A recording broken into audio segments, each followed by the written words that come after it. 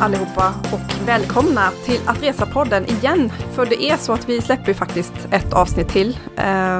Vi har gått över 100 och är inne på vårt 101:a avsnitt. Och det är jag, Annika Myhre, som har en reseblogg som heter resfredag.se.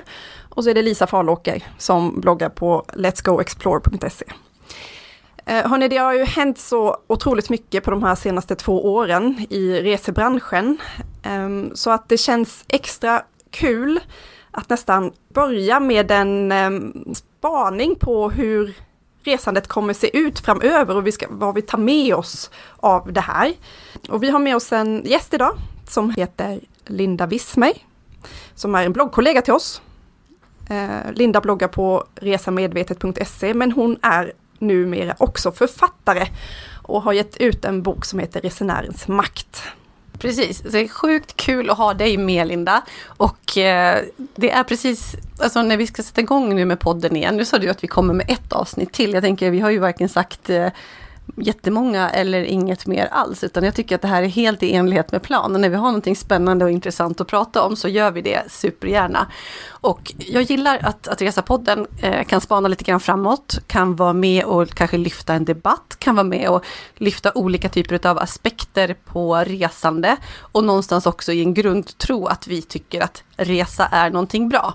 Och det är därför det är sjukt kul att ha med dig, Linda, för du har skrivit en bok, Resenärens makt, och det är därför som du är med lite extra idag för att prata om din bok och framförallt kring det här ämnet. Välkommen. Tack snälla. Och berätta, så roligt. Ja, så kul. Äntligen får vi med dig. Ja. Jag tror att du har sugen. Kanske. Jag har varit ganska sugen länge. Ja. Vad ska jag göra för stort för att få mig i Resa-podden? Ja. Jag ger ut en bok. Exakt. Men berätta lite mer om dig och vem du är och lite bakgrund till det här. Men jag är väl en person som jag tänker alla som lyssnar, person som älskar att resa och som, men jag har väl landat i att jag är en opinionsbildare. Författare är inte riktigt helt bekväm med än, men jag är en opinionsbildare för att jag vill ju förflytta människors sätt att tänka och åsikter, och då inte nödvändigtvis mina åsikter utan deras egna, utan utifrån hur världen utvecklas och förändras. Och sen så har jag en liksom för stor passion för människor och världen för att inte bry mig om det. Så när jag reser så blir det med omtanke.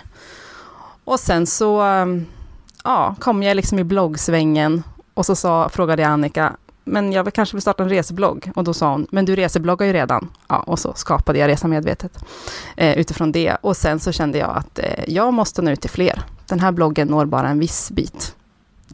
Och då bestämde jag mig för att jag ska skriva en bok. Och så började jag skriva. Och du har ju varit, ända sedan du började faktiskt reseblogga, varit en viktig röst i resebranschen för att du har vågat ta dig an frågor som har varit lite obekväma. Och du har gjort det på ett väldigt bra sätt, för du har inte varit svartvit. Du har väckt frågan och inte sagt att så här ska du göra, så här ska du inte göra, utan så här kan man göra och det här kan du tänka på. Och det är det som du har tagit med dig nu i den här boken. Det har nog varit motiverande och nödvändigt. Alltså för vi pratar ju om ett glättigt ämne. Lyxsemester åt alla möjliga håll och kanter, superprivilegierat. Och det blir ju lätt svartvit i det. Och jag vägrar den. Jag vägrar det upplägget. Alltså jag kan absolut ta ställning mot sexturism. Det finns en jättesvartvit gräns i det. Men väldigt många frågor är ju inte svartvita. För att det också finns så himla många olika perspektiv beroende på vad man själv tycker och tänker. Och det är ju så, vi har nämnt ett par gånger nu att boken heter Resenärens makt, men underrubriken är ju faktiskt turism som när och tär.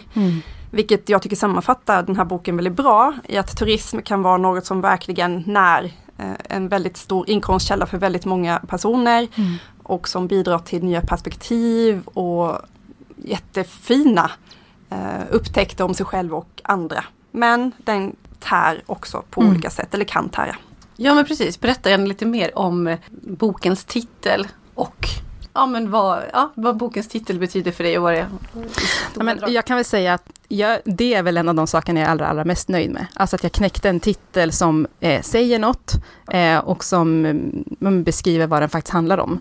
Det är ganska sällan jag känner att jag behöver skriva liksom en bisats för att titeln säger ganska mycket vad den är.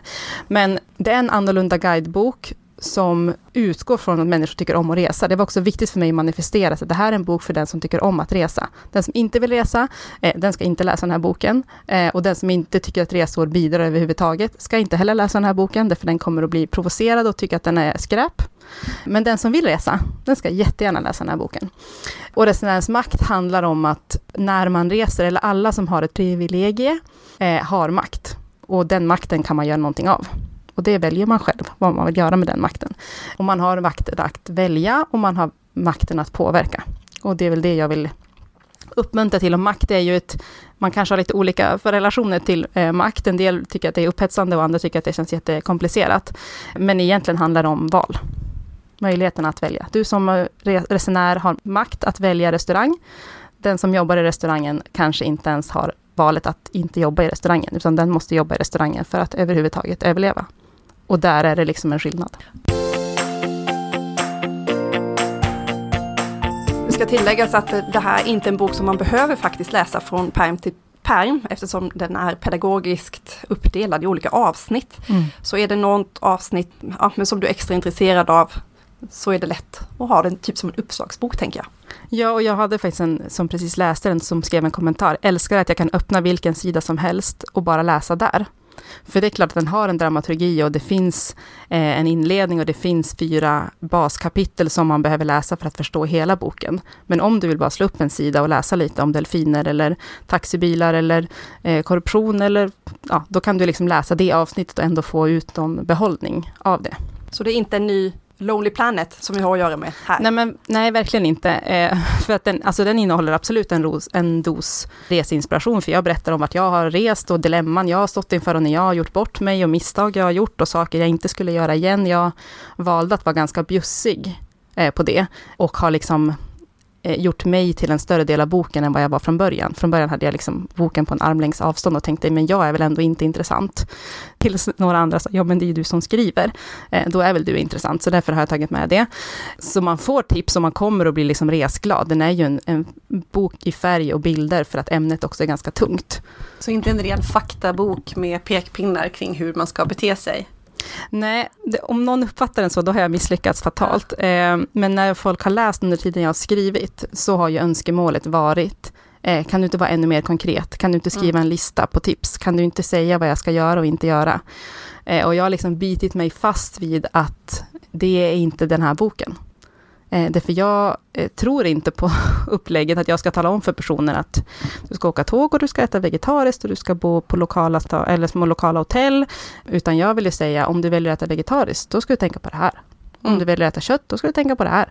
Väljer du taxi, då finns de här 7 aspekterna att ta hänsyn till. Och en del kanske bara blir stressade över att det blir så jävla mycket att tänka på. Och då är ju min förhoppning att man ska känna sig stärkt i att man tar de strider man vill. Man utvecklar sig på de områden man tycker är intressant. Det man själv brinner för då kommer man ju vara motiverad. Ja, för det kan jag tänka ibland. Pallar man som individ att ta aktiva beslut i alla beslut man tar hela tiden? Nej, absolut inte. Nej, verkligen inte. Och då tänker jag så här, då är det liksom en process. Jag tänker så här, från ekologisk mat, så här, då var först tipset så här, men ta bananer, vindruvor och kaffe. Och sen så tänkte man, men tomater kan jag också tänka aktivt kring. Och så liksom nu känns det inte jobbigt att köpa ekologisk kaffe, finns det ju bara snart ekologisk kaffe. Så att man måste liksom tillåta sig att få vara i process och flytta sig stegvis. Och då blir mitt liksom starka tips, men ta ett område per resa. Nu ska jag tänka extra kring boende den här gången, eller nu ska jag tänka extra kring mat, eller den här gången ska jag verkligen prata med mina reskompisar om de här 4 sakerna. Alltså man måste tillåta sig att bryta ner det när man ska förändra sig, för att det är ju, alltså jag är ute efter konsumentmakt och en förändringsresa, och då måste man göra det på ett kul sätt.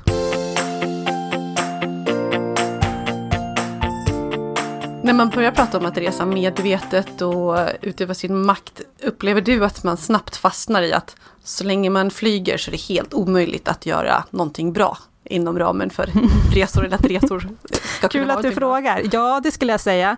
Men då brukar jag alltid kontra med, men det är ju inte bättre att åka till Amsterdam med tåg och köpa hasch och sex. Alltså man blir ju inte en god, om man nu får använda det uttrycket, god resenär för att man väljer bort flyget. Det är ju bara en av väldigt, väldigt många aspekter. Och om man tycker att klimatperspektivet är liksom viktigast och överordnat allt, all respekt för att människor har den åsikten. Då måste man ju välja ett annat transportmedel än flyg och kryssning. Men då har man ju 100 miljoner andra beslut att ta på sin resa. Ja, men då kan man ju, om man ska gå så långt, kan man också fundera på så här, men vad drivs de här tågen av och vilka andra beslut tar man som är miljövänliga. Men det är ju också okej, tänker jag, att inte tycka att svaret på klimatfrågan är att alla ska sluta flyga, utan man kanske har lite andra idéer som skulle kunna hjälpa till. Och man kanske tycker att det finns andra frågor som man vill engagera sig extra mycket i. Och då ska man ju lägga sitt krut där, det man tycker är kul. Och vilka frågor är viktigast för dig? Kan vi börja grotta in i några av de här frågorna som du berör i boken? För jag tycker kanske, vi behöver inte fastna helt i boken, utan vi vill höra kring de här funderingarna och kanske också lite stories som kommer från olika. Men börja med något område här som ligger nära till hands för dig. Jag vill bara först då bryta in med att nämna några av de här kapitlerna som man kan läsa. För då har vi till exempel boende, mat, transporter, alkohol, genus, kultur. Det är några av de här områdena som boken är uppdelad kring. Om du måste välja 3 av de här områdena. Ja, men det är inte så svårt, höll jag på att säga. För att det är ganska lätt att välja det som jag tycker vi tänker minst på. Pengar, alltså vart och hur vi spenderar våra pengar, ur inte ett egoistiskt perspektiv. Hur får jag mest pang för pengarna, utan hur gör mina pengar mest nytta någon annanstans. Det perspektivet tycker jag är jätteintressant, och då spelar det ingen roll om man väljer ett gårdscafé i Härjedalen som pengarna hjälper till med landsbygdsutveckling som gör att fler människor kan bo och leva i den miljön. Eller om man tänker att fler personer på Bali ska kunna försörja sig av mina pengar. Och det där kan låta lite så här filantropiskt och jag vet inte, översittande. Men den som reser har ju mer eller mindre pengar som man spenderar, oavsett om de är mycket eller lite eller hur man ser på de pengarna. Och de pengarna kan göra olika mycket nytta där man själv tycker att de gör bäst nytta. Det är hela poängen med pengagrejen. Ja, exakt. För att det har vi återkommit till ganska många i podden också, att resa är ju ett sätt att fördela ekonomiska resurser genom världen, och det är det ju verkligen. Och på vilket sätt ska man tänka då för att spendera sina pengar på ett sätt så att det kommer till gagn för personer som agerar på destinationen? Men då finns det några sådana här huvudregler som är större risk att det blir fel. Alltså multinationellt till exempel är ju svårare att det blir rätt jämfört med lokalt ägt. Men det betyder inte att lokalt ägt alltid är bra och multinationellt alltid är dåligt. Så därför blir man kanske frustrerad av att det inte finns ett rätt svar på någon fråga. Och det är ju ganska svårt att ta reda på men är det här ett utländskt investeringsbolag som betalar och tjänar alla pengar? Men all inclusive är väldigt sällan genomgått. Det finns några sådana. McDonalds kommer inte gynna lokalbefolkningen mer än att de får lön. Men där sa du en mening som är väldigt intressant, tycker jag. McDonalds kommer inte gynna eller gagna mer än de som får lön.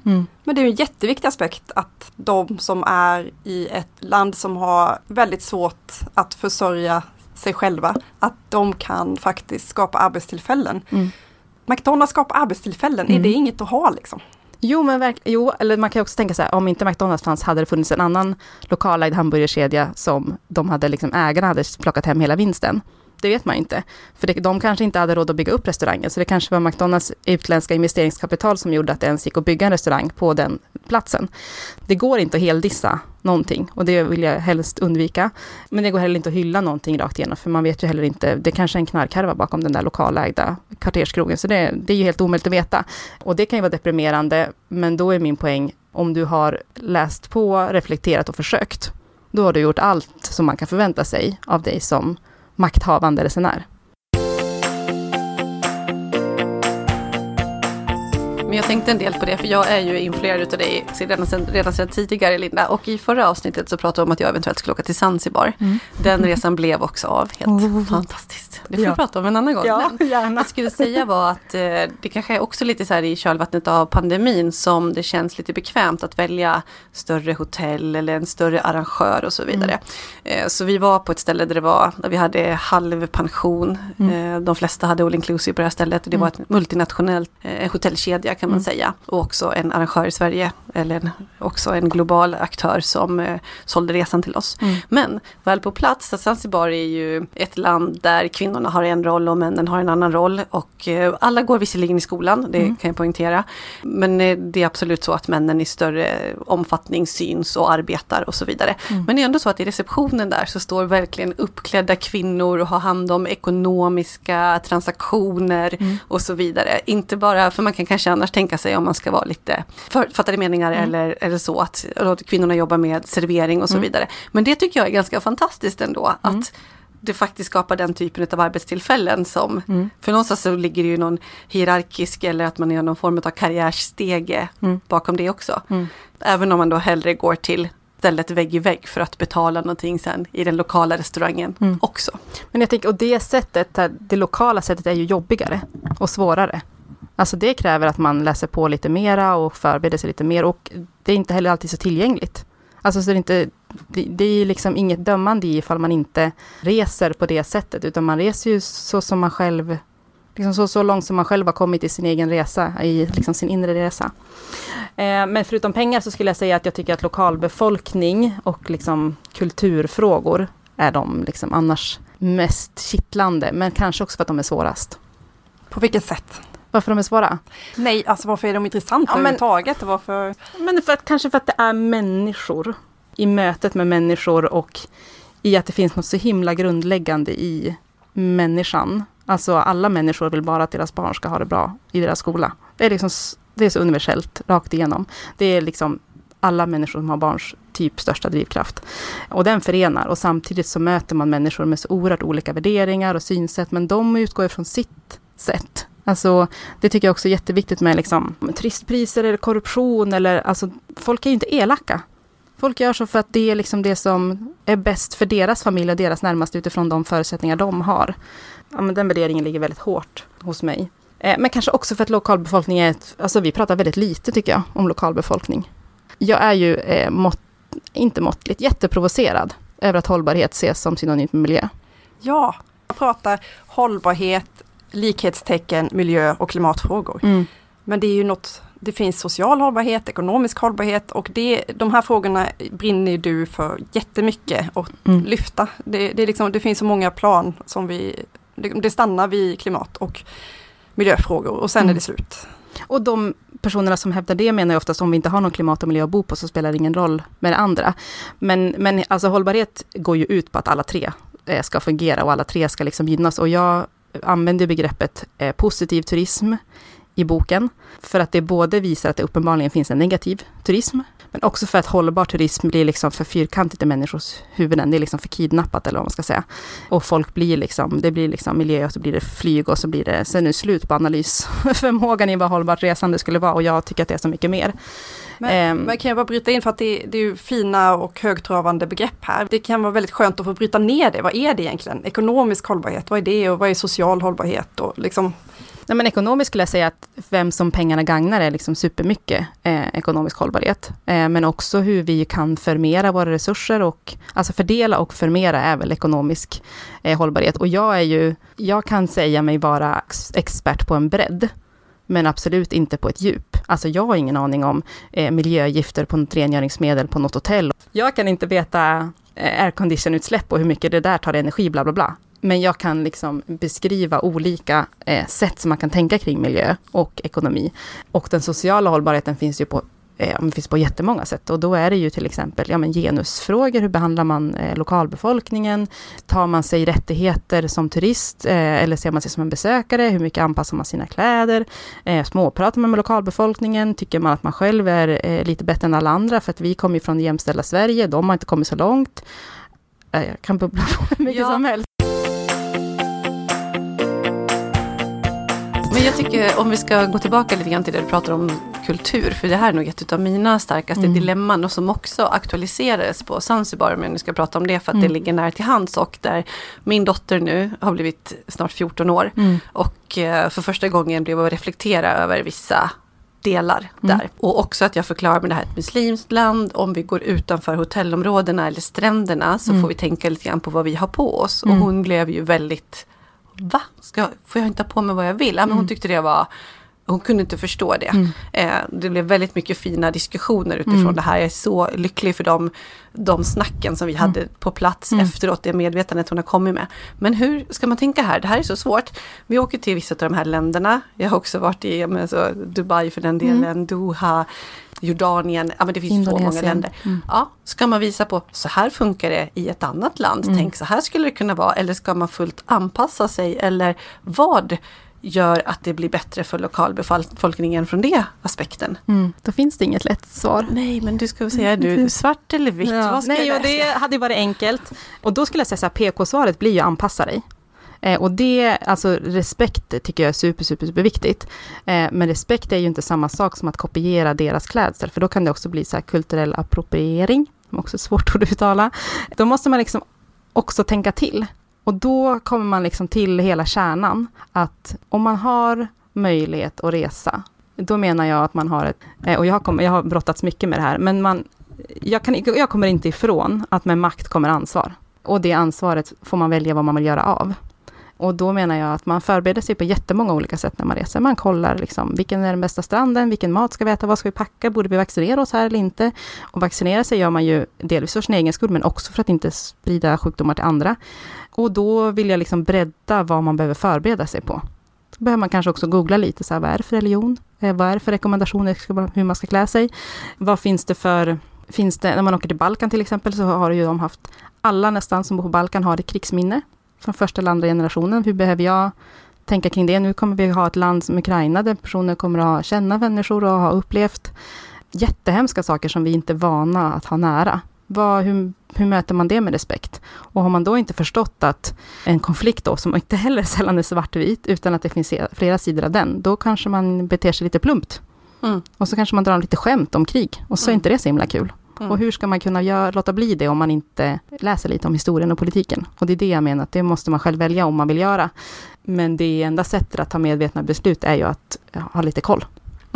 Men så är det verkligen. Men sen tycker jag också en ödmjukhet för insikten att man faktiskt inte vet och förstår allt. Vilket innebär att man går in i saker med ett öppet sinne. Och kanske hellre om man gör en till plumpt eller oj ursäkta, varför då? Vänta, berätta hur det är. Så att har vi bara den grundplåten så kommer man också ganska långt, tänker jag. Men en annan sak också kring det här med vissa länder där man har ett styre som man kanske inte direkt håller med om. Det är väldigt många länder som har det. Och då finns det ju vissa som säger att jag skulle aldrig åka dit för att det går emot mina värderingar, hur man lever i det landet. Och det är väldigt få länder som lever som man skulle vilja en utopi. Hur bemöter du en sån? Nej, men då är väl Ryssland ett superbra exempel. Nu skulle man inte åka till Ryssland av säkerhetsskäl, tänker jag. Men många skulle ju säga, jag skulle aldrig låta mina pengar spenderas i Ryssland, för så kommer de att göra krigsföring av mina semesterpengar, aldrig i livet.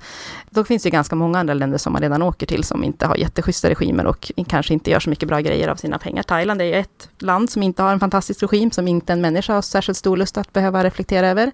Men det är ganska lätt att döma ut Turkiet, som skulle vara så mycket hemskare eller värre. Och jag vet inte vad som är värst. Min poäng är att du måste ta reda på fakta och inte döma det ena eller andra.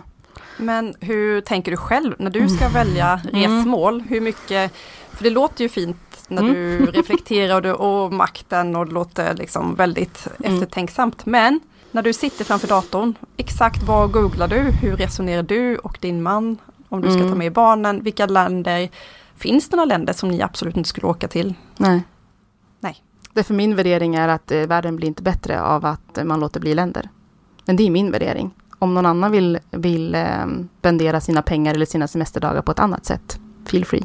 Men jag problematiserar det här i boken för att man måste få avgöra det själv. Men jag har gjort det enkelt för mig. Ja, så du säger okej, nej men vi reser överallt. Men i nästa steg då, om man ska liksom konkretisera det här. När du planerar din resa, hur går det till då? Sätter du dig då och läser på om landet, om transporterna, om djuren, om alkoholkonsumtionen i landet? Hur går det till rent praktiskt? Hur gör man? Var börjar man ens? Ja, men jag gör absolut inte allt. Alltså, jag tror att jag gör som ganska många. Jag funderar på att jag tycker det känns spännande att åka. Och så bokar jag en resa dit för att jag hittar liksom bra flygsträckor och ett trevligt ställe att bo. Gör absolut en reflektion, så här, vill jag bo bland lokalbefolkningen, vill jag bo centralt, vill jag bo utanför? Det där kommer ganska liksom naturligt, eller vad man ska säga. Så den största researchen tycker ju för mig är inte innan resan, utan från vart har jag bestämt att jag ska åka till att jag är där. Det är liksom då jag behöver göra, man behöver inte göra all research är liksom inte innan bokning, utan det är från att när man väl vet att okej, nej men det är Gambia jag ska till. Vad behöver jag ta reda på för att kunna åka till Gambia och vara en schysst resenär? Och var hittar man den informationen? Ja, då kan man läsa den här boken då. För där finns det ett avsnitt som heter liksom, typ kunskapen du behöver för att kunna ta medvetna beslut. Och om jag ska ge några exempel så är det finns ju till exempel massa historiepoddar. Det finns, Wikipedia är en jättebra sida för att få liksom baskunskap om hur konfliktlinjerna, historien och politiken sett ut. Man kan lyssna på destinationspoddar som eran, man kan läsa resebloggare, det finns en bok som heter böcker som heter Culture Smart som pratar om liksom det mer, man ska vara schysst eller smart mot kulturen. Men det finns Gapminder och det finns Dollar Street som till exempel visar upp bilder på vanliga människor i det här landet. Som inte är liksom destinationsmarknadsförings, den typiska bilden i någon person i någon traditionell dräkt. För så går inte lokalbefolkningen till i särskilt många länder. Så det finns ju såklart också tips om hur man kan skaffa sig mer kunskap. Men det ska väl också sägas att kunskapen är oändlig. Alltså jag tar inte reda på allt. Jag tar reda på en del, om lite mer varje gång. Vad är minimum?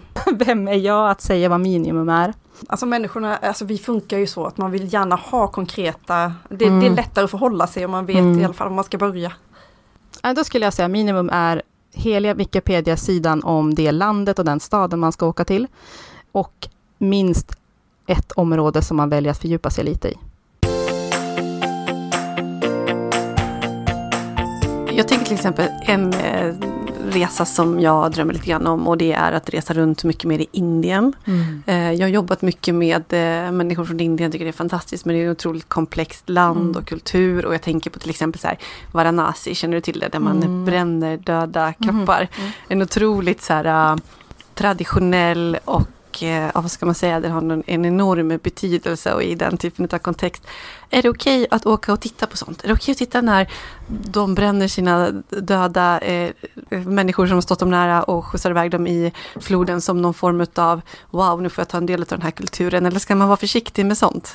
Det var bara ett exempel. Ja, men det är också en superbra, jättesvår, spontant, jag vet inte. Därför att det där måste man fundera lite på så här, varför gör man det här? Gör man det för att det är lite kul att titta på något spännande som om det vore någon liten rolig film? Kanske inte rätt drivkraft. Vill man göra det för att man vill förstå människorna bättre? Mycket bättre drivkraft om man nu får värdera drivkrafter. Hur kan man bete sig? Behöver man filma det? Kanske inte. Eller så passar det jättebra. Då måste man reflektera lite hur man gör det på ett bra sätt. Till exempel så finns det i Peru finns det en sjö som heter Titicacasjön där människor bor på liksom halmöar som de bygger med flytande. Och de besökte jag. Och då betalar jag ju liksom en slant för att få gå ut med den här båten, och så berättar de och sjunger lite sånger. Och så kände jag mig så oerhört postkolonial, där jag stod och liksom tittade på dem, och jag tänkte snart kan jag åka hem till mitt supertrygga hem. Ja, men å andra sidan så har ju de här en ganska negligerad grupp som väldigt många urfolk är. Men det är klart att för en del av de pengarna som jag spenderat kunde de bygga liksom solcellsanläggningar som de kunde ha ström på sina flytande öar. Det hade kanske inte skett annars. Och sen när vi åkte därifrån så var det någon liten 7-årig tjej som stod och sjöng. Och så sen sträckte hon fram sin mössa. Och då var en annan dam i det sällskapet som så här, typ fnyste åt henne. Och tyckte så här, men vad med du att begära mer pengar? Jag har ju precis betalat 200 spänn för naturen. Och jag bara, hon vill ha 20 spänn. Du har åkt till Peru. Ge henne pengarna, tänkte jag. Det är min värdering. Hon hade uppenbarligen en annan. Men det har satt jättemycket komplexa spår i mig, om det var rätt eller fel av mig. Och liksom ha det som en stor och fin minne från dem. Var det frivilligt? Jag vet inte. Jag har faktiskt också varit där med min mamma. Och då ska tilläggas att Inkariket och befolkningen i Peru och historien om allting som hände där sedan århundraden tillbaka. Det är hennes absolut största intresse i livet. att lära sig mer om den kulturen. För henne var det hennes livs upplevelse att få prata med de här människorna. Vi hade en tolk som kunde översätta. Hon fick med sig så mycket av det. En livsdröm. Och jag tänker också att det var ju liksom inte, det är ju ett jobb som alla andra för dem att gå och visa upp sig för turister. Sen går de hem till sina familjer förmodligen och fortsätter leva. På tal om svart och vitt, är det rätt eller fel? Eller kunde alla faktiskt få ut någonting av det här? Ja, men och jag vill ju tro det. Och liksom en paroll i den här boken är maximera intrycken och förbättra avtrycken. Därför att vi reser ju för att vi älskar det. Och för att vi vill ha in upplevelserna, vi vill förbättra eller liksom utöka våra referensramar, vi vill få nya intryck, vi vill bli inspirerade hur andra människor lever sina liv, andra sätt att tänka. Jag drömmer typ om att gå till en basecamp på Everest bara för att få sitta och prata med någon nepales om hur de lever sitt liv och hur de tänker kring liksom, mindfulness, väl fel begrepp, men andlighet som ju är evigheter från mitt liv. Vad kan jag få för intryck av det? Hur kan det liksom påverka min syn på konsumtion eller relationer eller vad som helst? Så det är väl det som alltså så här, resor berikar ju på ett sätt som ingenting annat. Och det tycker jag är så himla, det kan liksom ingen kan ta det från mig, och människor kommer att ha en drivkraft att resa jämt. Människor har alltid rest. Ibland mer liksom vikingamässigt barbariskt, territoriellt knäckande. Och man kan absolut ha liksom akademiska, teoretiska diskussioner om liksom volontärturism och att vita bara ska hjälpa svarta. Och det där är superkomplext, och jag touchar vid det, men det är ju superstora områden som man kan tänka ihjäl sig kring om man vill. Eller så kan man göra så gott man kan. Och det är fantastiskt insikten, tycker jag, att det alltid finns mer att lära, och att vad vi håller på med är att lära oss mer, och att så länge vi vet att ingenting är svart eller vitt så kan vi lyfta upp och vända på alla de här frågorna fram och tillbaka och faktiskt bli berikade och också ta med oss det till dialoger vidare. Jag satt och tänkte på att jag själv var i Sydafrika och åkte på ett så här besök i en kåkstad, och det var någonting som väckte otroligt mycket tankar hos mig också, både innan, under, efter och jag fick otroligt mycket liksom, information och en större förståelse, men det lämnar mig också med ännu mer frågor. Men jag var också någonstans ändå övertygad om att det var värt. Jag tror att det var en win för flera, så den tänker jag nog landa i, men det är klart att jag kan träffa på människor som skulle kunna problematisera kring det, och då är det bara att gå in med ett öppet sinne och ta den dialogen och utgå från att vi vill lära oss mer och att i grunden så vill vi göra rätt. Och sen tycker jag också att det här, liksom du säger, Linda, att liksom resor berikar, och det är det bästa vi vet av jättemånga anledningar, och det handlar inte enbart om att ligga på en strand och ha det skönt och dricka drinkar ens, utan att det handlar om någonting mycket större. Och jag tycker att, nu har vi pratat om med resa hållbart, att det begreppet har blivit kidnappat och så, och det har det, men jag kommer så ofta tillbaka till det, att skulle vi ha en bättre värld utan resor? Och jag är så övertygad om att vi inte skulle det.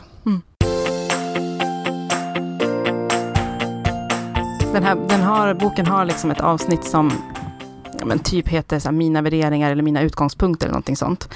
För att där jag manifesterar så här, globalisering är av godo, resor bygger broar. Och man måste inte hålla med mig om alla dem, men om man har liksom diametralt annan åsikt än mig, då kommer man liksom snedläsa hela boken. Och om man inte, tsunamin i Thailand är liksom ett av mina bästa exempel på hur människorna brydde sig om det som skedde där. Både för att vi ju var drabbade som egna liksom individer och människor, men också för att så många människor hade relation till Thailand som land. För att man ville kunna åka tillbaka dit, och för att man hade träffat människor som var helt beroende av att turismen skulle kunna byggas upp igen. Det spelar superstor roll att det hände just i Thailand. Det skulle kunna ha varit ett annat land, och vi hade inte brytt oss riktigt lika mycket. Ukraina är också ett sånt. De som har varit i Ukraina och träffat personer i Ukraina, jag är övertygad om att de har liksom andra känslor, kanske inte större, kanske inte liksom starkare, men att det ger en annan känsla av att ha träffat personer. Och då bygger det på såklart att man träffar människor när man reser. Om man åker till ett ställe och bara ligger på en strand hela, då kommer man kanske inte bry sig om dem. Och vill man resa på det sättet för att man själv behöver en strand och sol en vecka, kan man göra det också. Ja, kan man det? Får man det? Ja, men varför skulle man inte få det?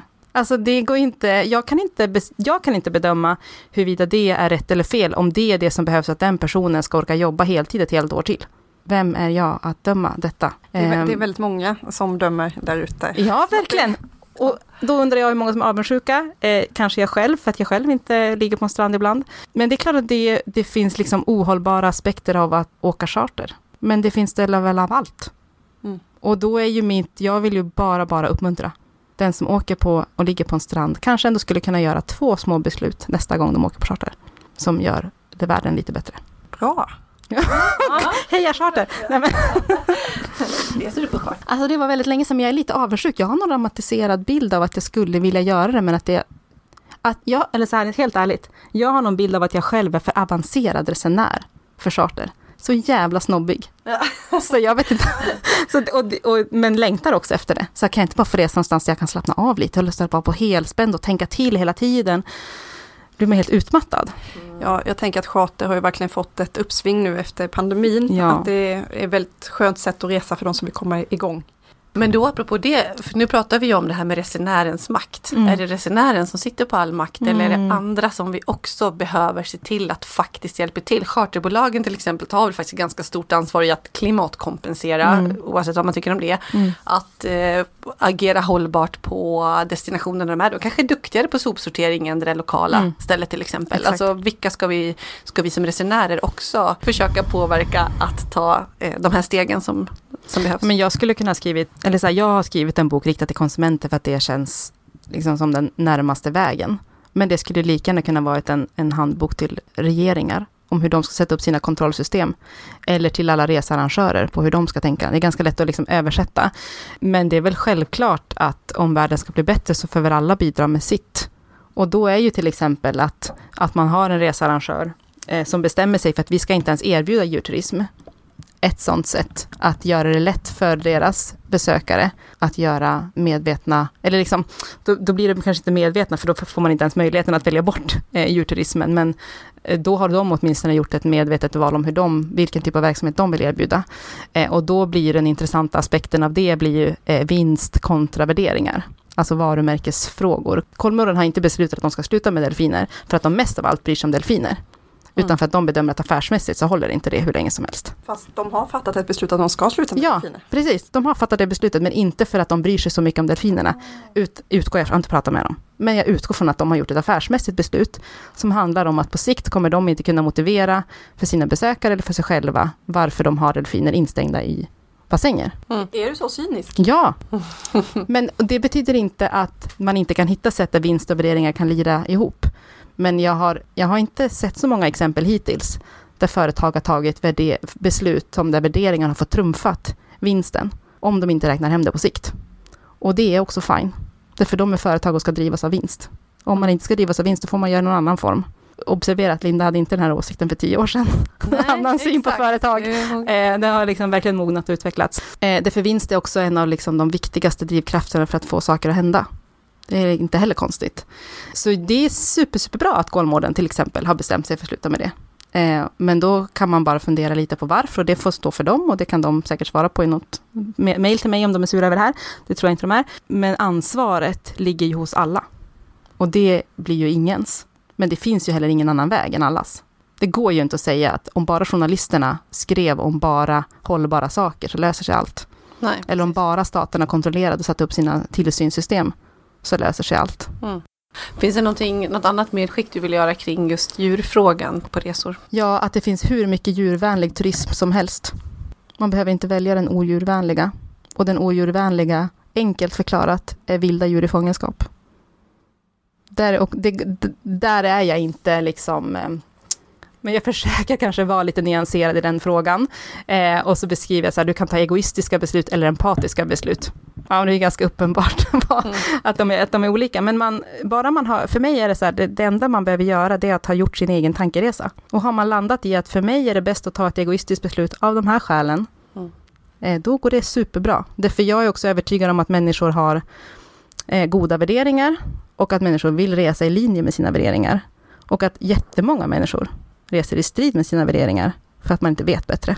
Och då är det inte så här vet bättre, du är dum i huvudet, utan du har inte fått den här informationen till dig om på vilket sätt det här är problematiskt eller dåligt. nej men absolut. Och sen finns det alltid olika sidor på saker, inklusive djurparker. För vissa delar kan det vara för bevarande, för forskning, för att ambitionen faktiskt är att bevara en art på sikt. Eller lära människor någonting som gör att man tar bättre beslut i det stora hela. Alltså så att det är ju rida på elefanter i Thailand, det är kanske svartvitt, men väldigt många andra saker är inte det. Exakt. Men du Linda, vi har pratat nu om allt ifrån djur till jättestora problematiska frågor om man överhuvudtaget ska resa. Och boken har då 296 sidor att ta sig igenom, sida för sida eller bara utvalda delar. Och du har gjort ett fantastiskt jobb. Den här boken har verkligen fattats på marknaden. Det finns ingen som har samlat ihop allting och tagit det framåt. Men nu vill jag veta hur vi fortsätter och spinna vidare på det här. Dels hur alla som pratar om resor, som reser, kan bidra och hjälpa till att bidra till den här utvecklingen framåt. Hur ska vi börja prata om det? Det har varit väldigt fokus på flygskam, att resor är lika med flygskam. Prata inte resor överhuvudtaget, för att lägga inte upp bilder på resor, varken i Sverige eller utomlands. Och det har ju också matats på med pandemin. Om du bara ska få ta något exempel på ett dilemma. Men jag tänker så här, flygskammen i sig var ju ett kollektivt uppvaknande och en höjd kompetens och kunskap kring vad flyget innebär för klimathotet och för miljön. Det i sig var ju superbra. Sättet det gjordes på kan vi prata om en annan gång. Men jag skulle vilja att vi fick samma kollektiva kunskapshöjning om kryssningsindustrin, all-inclusive-industrin, djurturism som vi har varit inne på, matindustrin. Det finns ju hur många olika aspekter som helst. Och då kanske jag tycker att all-inclusive är den som är störst och berör flest och mest, för att det är så många människor som reser på det sättet. Och som då inte behöver vara genomdåligt, precis som att flygen ju jobbar stenhårt nu för att förbättra bilden av att flyga. På ett affärsmässigt men också såklart värderingsstyrt sätt, så kan ju all-inclusive-verksamheten också verkligen utveckla sig. Den behöver inte avvecklas, det är inte svaret på alla frågor. Så ett kollektivt uppvaknande på lite fler frågor, och sen tror jag att olika frågor ligger lite olika långt fram. Djurturism tror jag till exempel, eller djurovänlig turism tror jag vi är på utdöende. Vi kommer inte rida på kameler och simma med delfiner så jättemånga år till. I alla fall inte ur en svensk perspektiv. Alltså världen är också olika långt i sin kunskap och medvetande. Källsortering gör man ju lite olika mycket i olika länder för att man har olika mycket kunskap och olika mycket möjligheter att ens källsortera. Så kan vi hitta branscher eller delar eller verksamheter där vi kan skapa förflyttning på några fronter, så tror jag det vore jättebra. Jag tror till exempel att sexturismen ligger bra till i formen av att den kommer fortsätta, för patriarkatet kommer inte krossas. Jag tror människor kommer vilja dricka alkohol på semester också. Så olika aspekter av hur vi reser på ett schysst sätt har kommit olika långt och kommer att gå olika öden till mötes. Men ett sätt som man som resenär kan tänka är ju vilken bild man ger av de ställen man har varit på. Alltså lägger man upp den typiska, klassiska, förstärker man bilden som redan finns av en destination, eller utmanar man den bilden med vilka bilder man lägger ut, eller vilka vinklar man har på personer, eller vad man berättar för historier, hur mycket man generaliserar. Om jag ska ta ett exempel som jag kanske tänker lite orealistiskt, men har man fått en dålig servering så säger man att all mat i hela landet var kast. Det kanske man inte gör, men man kanske ändå väljer att lyfta upp den gången istället för att säga de 7 som var bra.